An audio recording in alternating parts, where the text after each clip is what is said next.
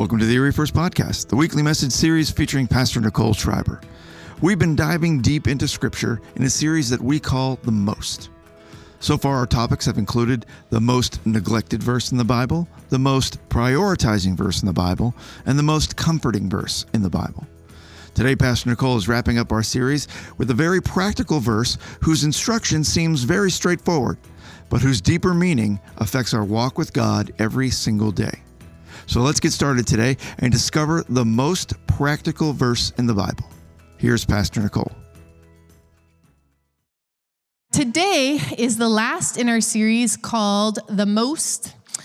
We started with the most neglected verse, if you remember, about being a good worker of the Lord and correctly handling the word of truth.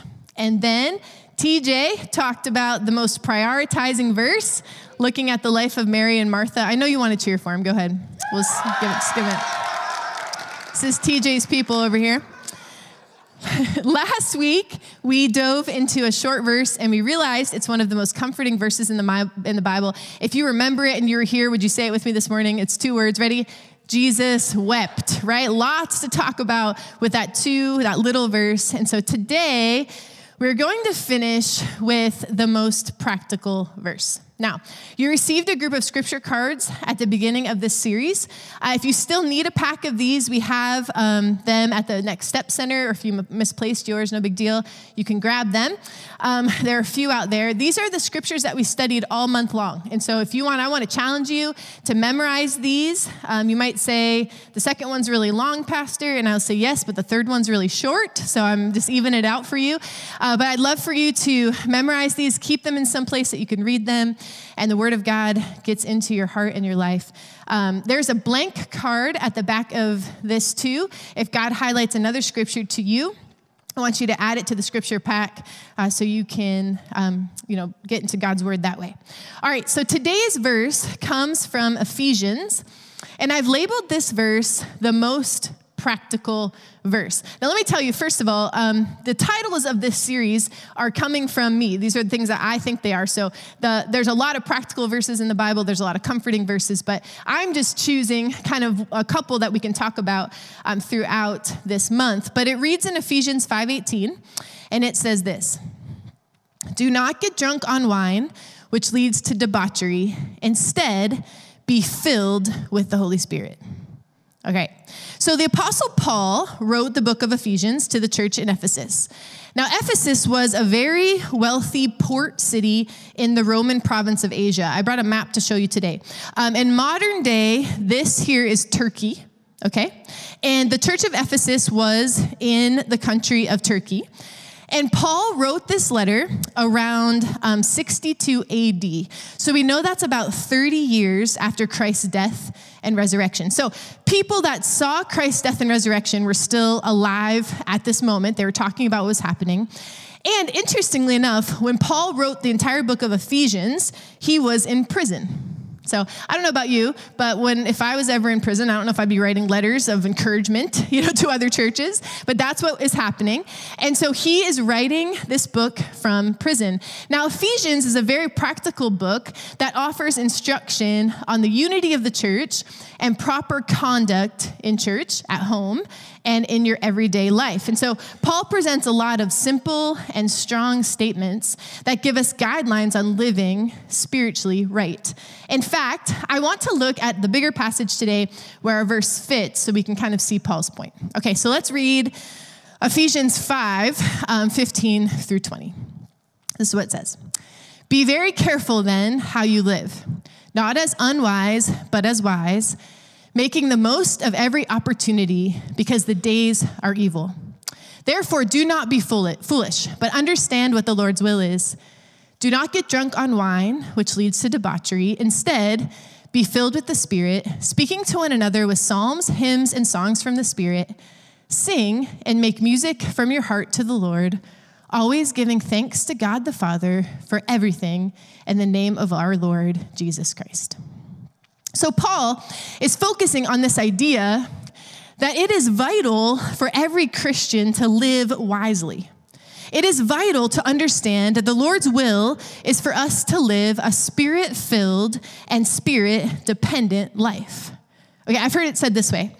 The Christian life is not difficult. It is absolutely impossible. It is absolutely impossible apart from the power of the Holy Spirit. Can I get an amen any place in this building, right? As hard as we try, we cannot live perfectly. And so Jesus says this in John 15. He says, apart from me, you can do nothing. I love that pep talk. Look, you can't do it. Apart from me, you can do nothing. But in the same context, and later in John 15, he says, look, I know you're helpless without me, so I'm going to send you a divine helper. And he is not going to leave us high and dry. God is going to say, I know what you need. I know all that you need. And I'm going to give you the Holy Spirit so you can live a life of victory and hope and effectiveness. And so we need to live Holy Spirit filled and Holy Spirit dependent. Help me with these last three words. When should we do this? All the time. All the time. That's what he's saying. This is what we have to do. And so then Paul, and I believe that he draws this contrast because probably a lot of people in the church of Ephesians around that area knew what it was like to be drunk. Okay, that was an experience that they had. So he draws this contrast between what it's like to be drunk on wine versus what it's like to have a spirit-filled life. And Paul is saying here, rather than being filled with wine and under its influence, Christ followers should be filled with the Holy Spirit and under the Holy Spirit's influence. That the Holy Spirit empowers us and works in us and through us. And so in order for us to be Holy Spirit filled and Holy Spirit dependent, no other influences are welcome in the life of a Christ follower. And that's what he's describing here. So let me clarify for you this morning what the Bible's stance is on alcohol, okay? The Bible overall, and this verse, does not forbid all use of alcoholic beverages. It does not. And in fact, I think that might be a misconception that we have as believers, is we oftentimes villainize, if that's bad, right? Somehow that alcohol is bad. However, the Bible strongly warns against the dangers of alcohol. And here's why. It's easy to fall into this trap of dealing with stress, dealing with sadness, dealing with hopelessness. And oftentimes, culturally, or even just in our experience, we think we'll just have a drink. Like, it's been a long day. It's been a long season. It's been a hard week. I'll just have a drink. Now, inherently, the drink is not what's wrong with the equation. Okay, that drink is not the sin. But as believers in a living God, nothing should replace our peace in times of trouble. Because will that drink actually give you what your heart needs? No way. Will 2 drinks or 3 drinks or 4 drinks? No. And so nothing can and nothing should replace the comfort that the Holy Spirit is intended to and can only bring. There are no substitutes for true abundant life that God intends for us. And so to turn to alcohol instead of to Jesus for anything we need is dangerous. And that's why Ephesians 5 says, be careful in the way that you live. Make sure our hearts don't get confused on the role of alcohol in our lives. It cannot bring us what we want. It is just a way to cope with what we're dealing with. Now, the Bible is clear that drunkenness is a sin. In modern slang, we might call it getting wasted. And I was thinking about how that actually is kind of a good word for what happens when someone consumes alcohol in excess. It wastes our time.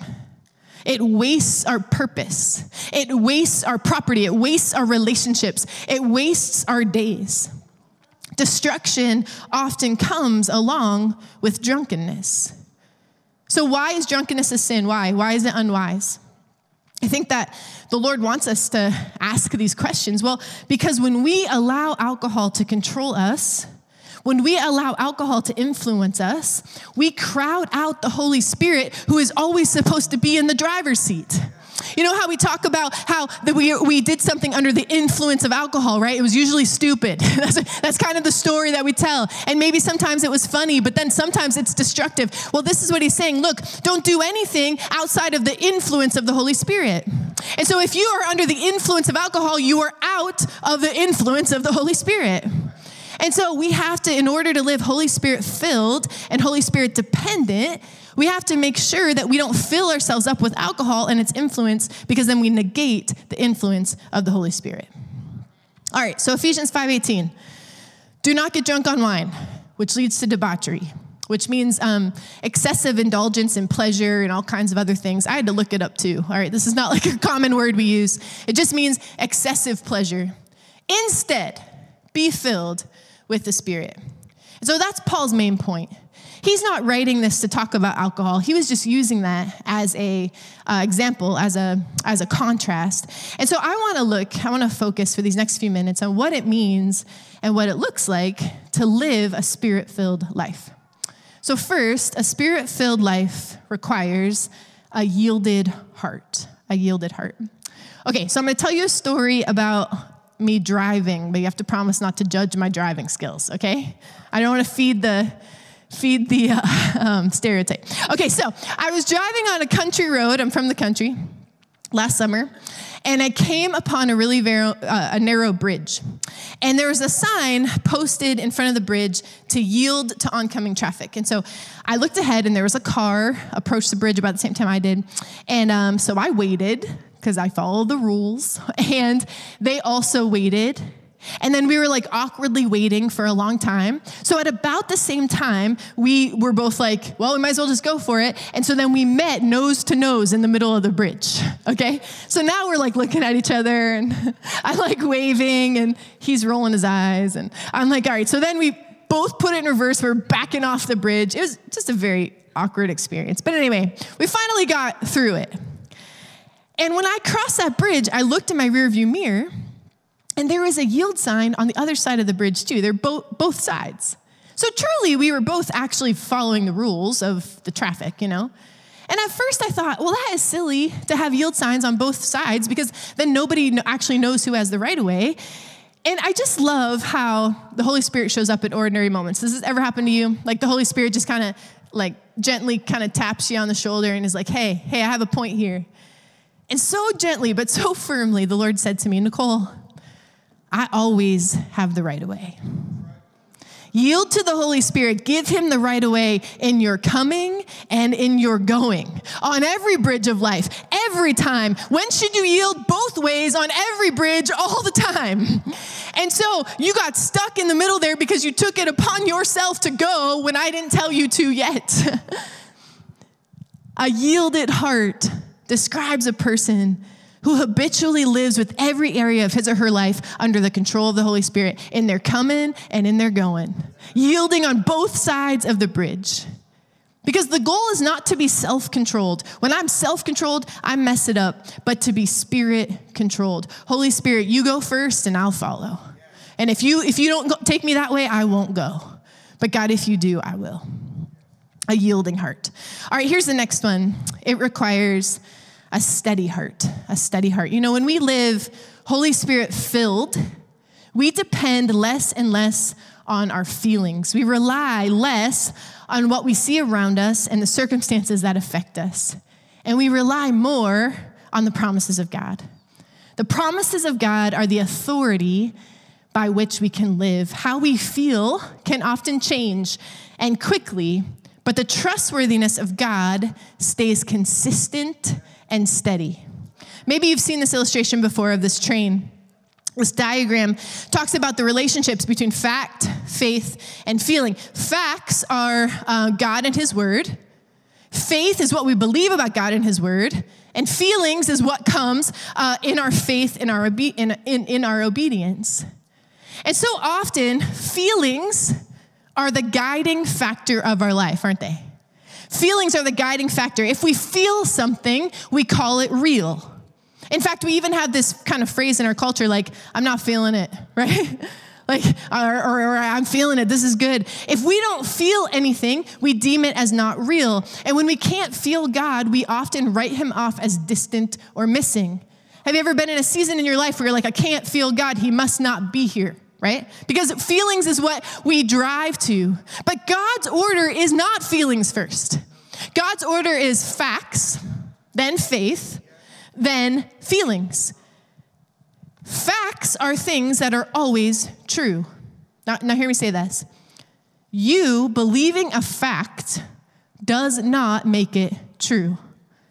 You believing a fact does not make it true. People believe all kinds of things that aren't true. That's called the internet, okay, right? I mean, that's the whole internet. All these things that aren't true. But facts are true even if no one believes it. For example, let me tell you this. Whether you believe it, whether someone believes it or not today, the fact is that Jesus Christ died for our sin and rose again to be our living Savior today. Hallelujah. If no one believed that on the face of the earth, it would still be true. That's a fact. That happened. That will always have happened. That's never going to change. That is a fact of who God is. Faith is taking God at his word.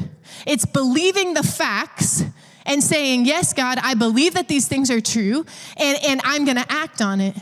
The Bible makes it clear that all blessings of God come to us by faith, not by feelings. All blessings of God come to us by faith. Let me show you in Hebrews 11. Without faith, it is impossible to please him. For he who comes to God must believe that he is, and that he is a rewarder of those who diligently seek him. Faith is when we believe the facts of what to be true. If we don't believe the facts are still the facts. But faith is us believing in them. And then our feelings, I think, are always catching up. You know, feelings are very, very real, and they're not bad. But man, are they fickle. We have 3 young daughters. They're 13, 9, and 7. And before breakfast, we've gone through 6 cycles of feelings, okay? Anybody out there with daughters? I mean, Joel's like losing his mind. Like, I thought we were excited. No, now we're sad. All right, let's make sure that, it just goes around and around. Because feelings are fickle. They aren't bad, but they change.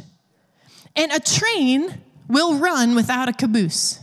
And you can't lead a train with a caboose, but once you act in faith, your feelings will catch up. A spirit-filled life does not depend on feelings. A spirit-filled life does not depend on emotions. A steady heart places our trust in the trustworthiness of God who never breaks a promise.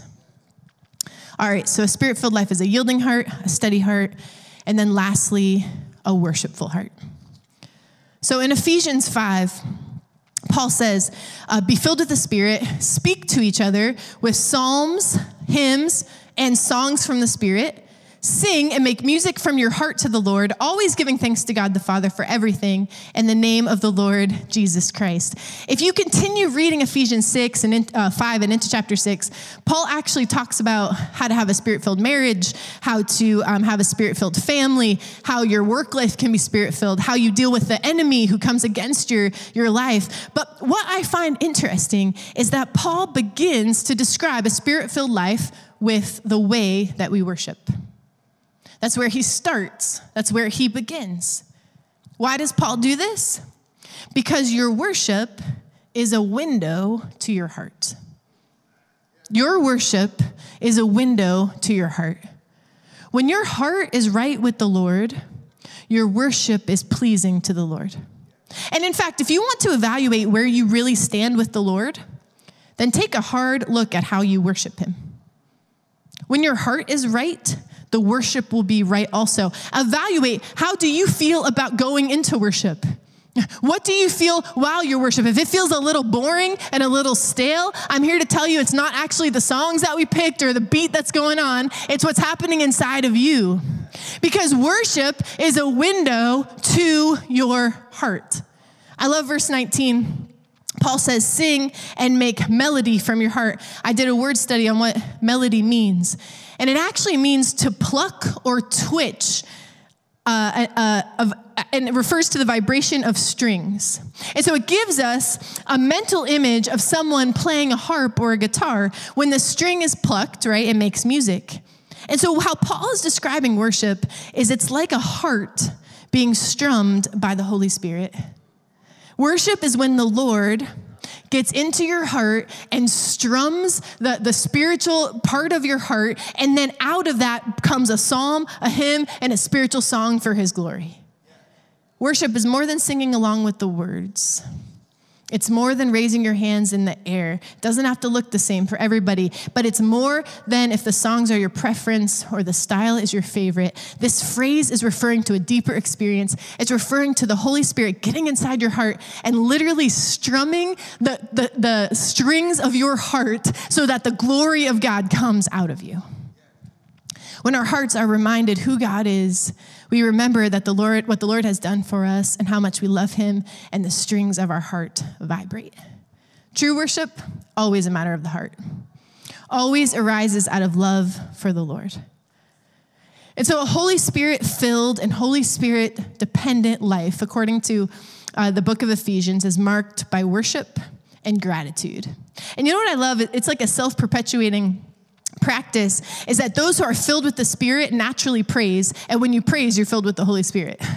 So when you're filled with the Holy Spirit, you praise, and then when you praise, you're filled with the Holy Spirit. And so actually today, as we just go back into worship here pretty soon, I want to encourage you. You might be like, I feel pretty empty. I feel pretty dry. I need to get some feelings in me so that I can praise. And God's saying, no. If you praise, the Holy Spirit will come, you see?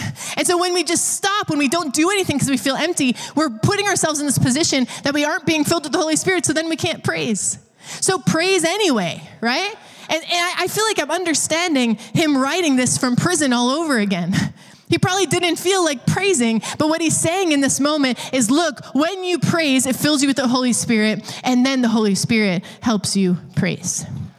And so I told you it was the most practical verse. We're going to put it in action today. So would you stand, actually? Stand up. The worship team's coming back. We're going to take some time to put this into action. But as we prepare to worship, I do want to teach you, I want to just help you do this really practical tool. I'm just calling it spiritual breathing today. But as you're trying to live a Holy Spirit-filled life, a Holy Spirit-dependent life, sometimes we go off course, okay? Sometimes we feel empty. Sometimes we sin or make a mistake. Sometimes an action or attitude is displeasing to us, to the Lord, and we don't know what to do, and we're feeling stuck or caught. And so I want to do this together today as a church family, but I want to challenge you to use this throughout your week, throughout your month, as maybe if you feel stuck, if you feel empty, this is just a great way to kind of recalibrate yourself. So if you could just take a minute and just close your eyes for a second. And the first thing where you can always start is repentance. Repentance is always a good starting place. I feel like some of you came here today and said, I don't even know where to start to get my relationship back with the Lord. Let me tell you the answer to that. Repentance is where we start. So I just want you to take a minute just between you and God. I want you to say, God, is there anything I've done that is outside of what you want for me? Is there an attitude I'm carrying? Is there an action that I did? Is there a bridge that I'm going over instead of yielding to you? Just ask the Lord to speak to you right now.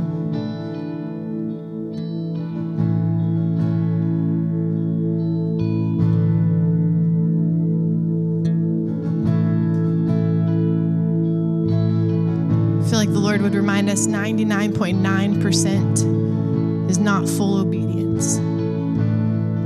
So what is that 0.1%? Okay, now just thank God for the fact that Christ died on a cross for the forgiveness of your sin. Whether you feel that today or not, whether you even have faith for that today or not, thank God for the fact that Jesus died on a cross so that your sin could be forgiven in your place for this sin that the Lord even just showed you. In fact, would you just say out loud right where you are, just thank you, Jesus. Thank you, Jesus. Thank you, God. And now, just claim Christ's love and forgiveness by faith. Sometimes I even imagine Jesus handing me a clean slate or a new heart. Maybe you imagine Christ's face in your mind right now. Whatever it is, just imagine in your mind's eye as if you're taking something from him. This is the love and forgiveness that he's offering. Take it from him as a gift and stand on the fact of that truth. Again, not your feelings, but the fact that his blood that was shed allows for your forgiveness today. your eyes closed for a minute longer. This is the breathing part. I want you to take a big, deep breath. And as you push it out, as you exhale, just breathe out the things that where you've missed the mark of God's best. Breathe out the things that are in you that aren't from God. Let go of the pain, the worry, the fear. Just get them out. Breathe them out. And then as you take a new breath, say, as if the Holy Spirit is hovering around you and you're breathing it in like a fragrance. Breathe in the Holy Spirit. And as he gets inside of you, he's going to take throne in your heart. God, say, fill me, Holy Spirit. I want to be dependent upon you. I want to be full of you. And you breathe in his Spirit, out the things that don't belong in our hearts, and in the surrender and the control of your life to Christ.